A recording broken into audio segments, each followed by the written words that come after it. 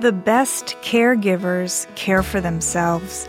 You are listening to ReachMD XM157, the channel for medical professionals.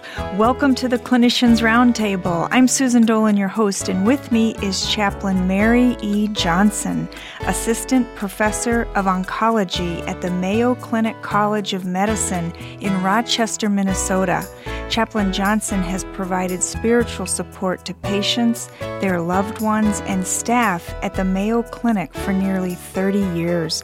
Chaplain Johnson, welcome to the Clinicians Roundtable. Thank you, Susan. It's great to be here. What do you like most about your job? Well, I come to work every day, and I don't think about it as a job. It's a privilege. I get to sit at people's feet and listen to their stories, and if I'm fortunate and the winds are blowing in the right direction, a relationship begins. And often the relationship begins in the midst of a very trying time for them as they're in the midst of a health crisis. So what I appreciate most about my job is the sheer privilege of it. What is the most challenging part of your job? Well, I think that working in a high acuity environment like a hospital, the most challenging part of the job here is not to take it for granted and to never forget what it is we are called to do here.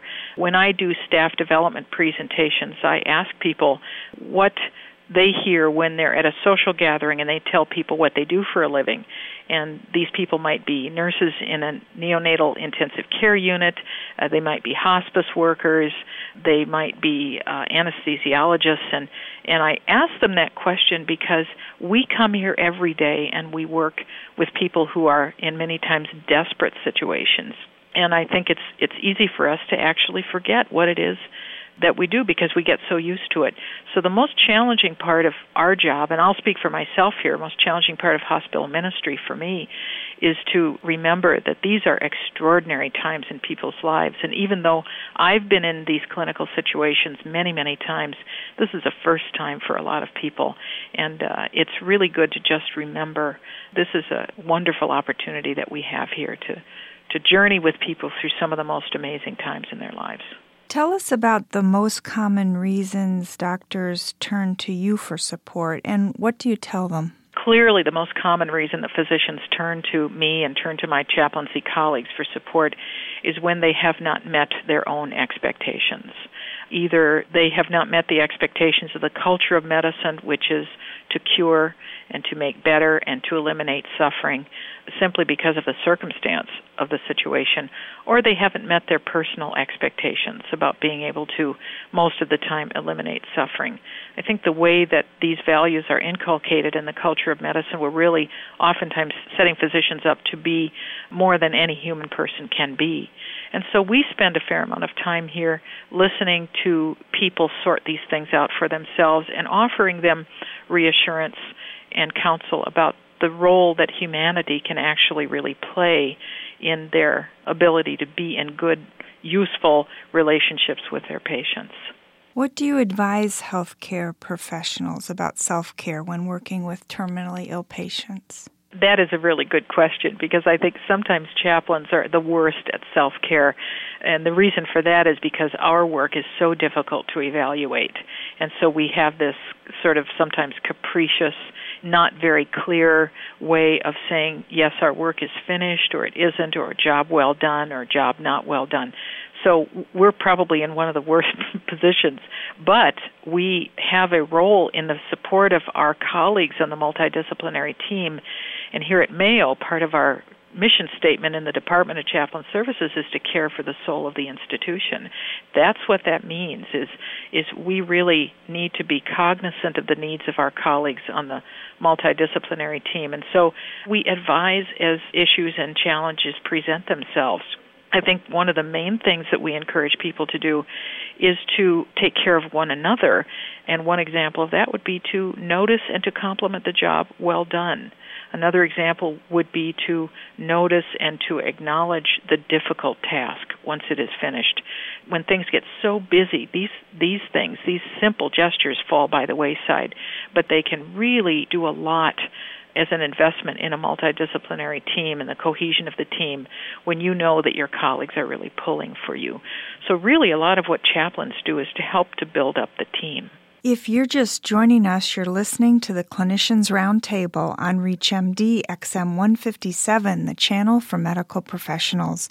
I'm Susan Dolan, your host, and with me is Chaplain Mary E. Johnson, Assistant Professor of Oncology at the Mayo Clinic College of Medicine in Rochester, Minnesota.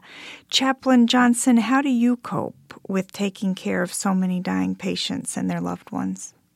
I think we need to acknowledge that being in a medical environment, different disciplines in the medical environment have different goals.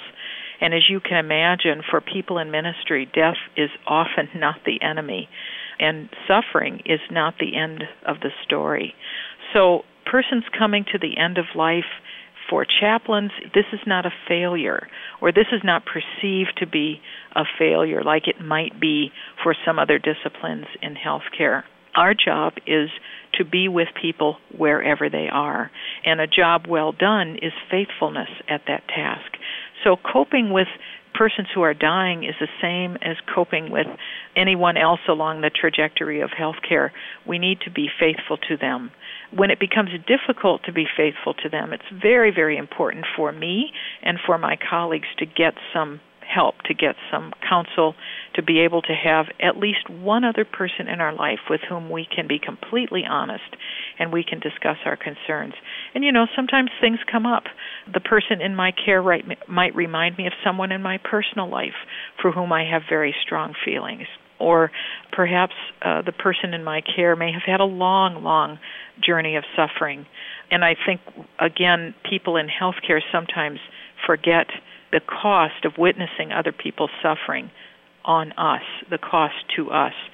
So it's important for me and for my colleagues to keep these things before us. And it's really a day-to-day thing. No 2 days are the same, and it's very important to be honest with ourselves about our own needs. How do you help patients and loved ones forgive one another? Oh, that's another great question. Forgiveness is a very common task for people as the end of life is approaching. Ira Byock wrote a wonderful book about the final messages that people need to exchange near the end of life. And two of those messages, almost half of the messages that he's talking about, have to do with forgiveness. I forgive you, please forgive me. This is a way of bringing closure to a relationship and acknowledging the totality of a relationship that may have involved hopes and dreams, may have involved failures, betrayals, hurts, joys, the whole gamut. And if we're going to consider a relationship as closing because of the end of mortal life, it only follows that people will need to forgive or could need to forgive and be forgiven.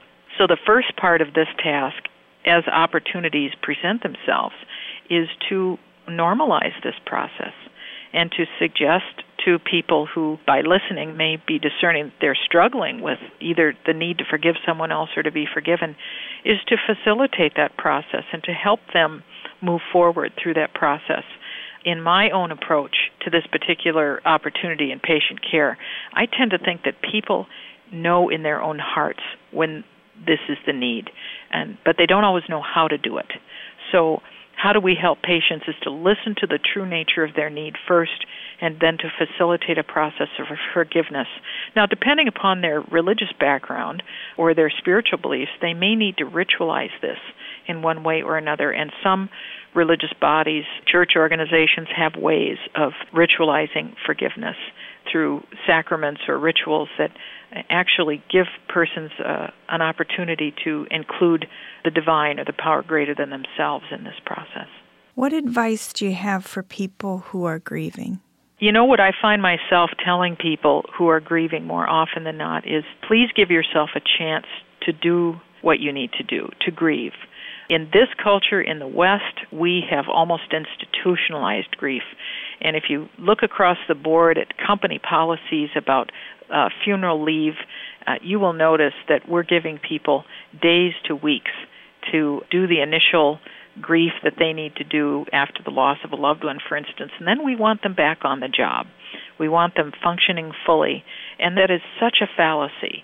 We know that a lot of grief processes take at least as long as the relationship itself, And I think the conventional wisdom about grief is after a couple of years have passed, if you're not doing as well as you think you should be doing, then you should seek some professional mental health support. Because there are people for whom grief is complicated and takes longer for one reason or another. And it's perfectly understandable that perhaps a professional could help facilitate that process for them. But I think bottom line on advice for people for grieving is give yourself a chance to grieve.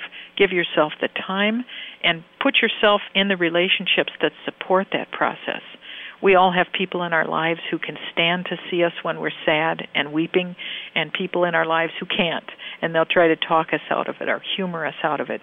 I think it's important for us, at least for a period of time as human persons, all to have the chance to grieve and to grieve well.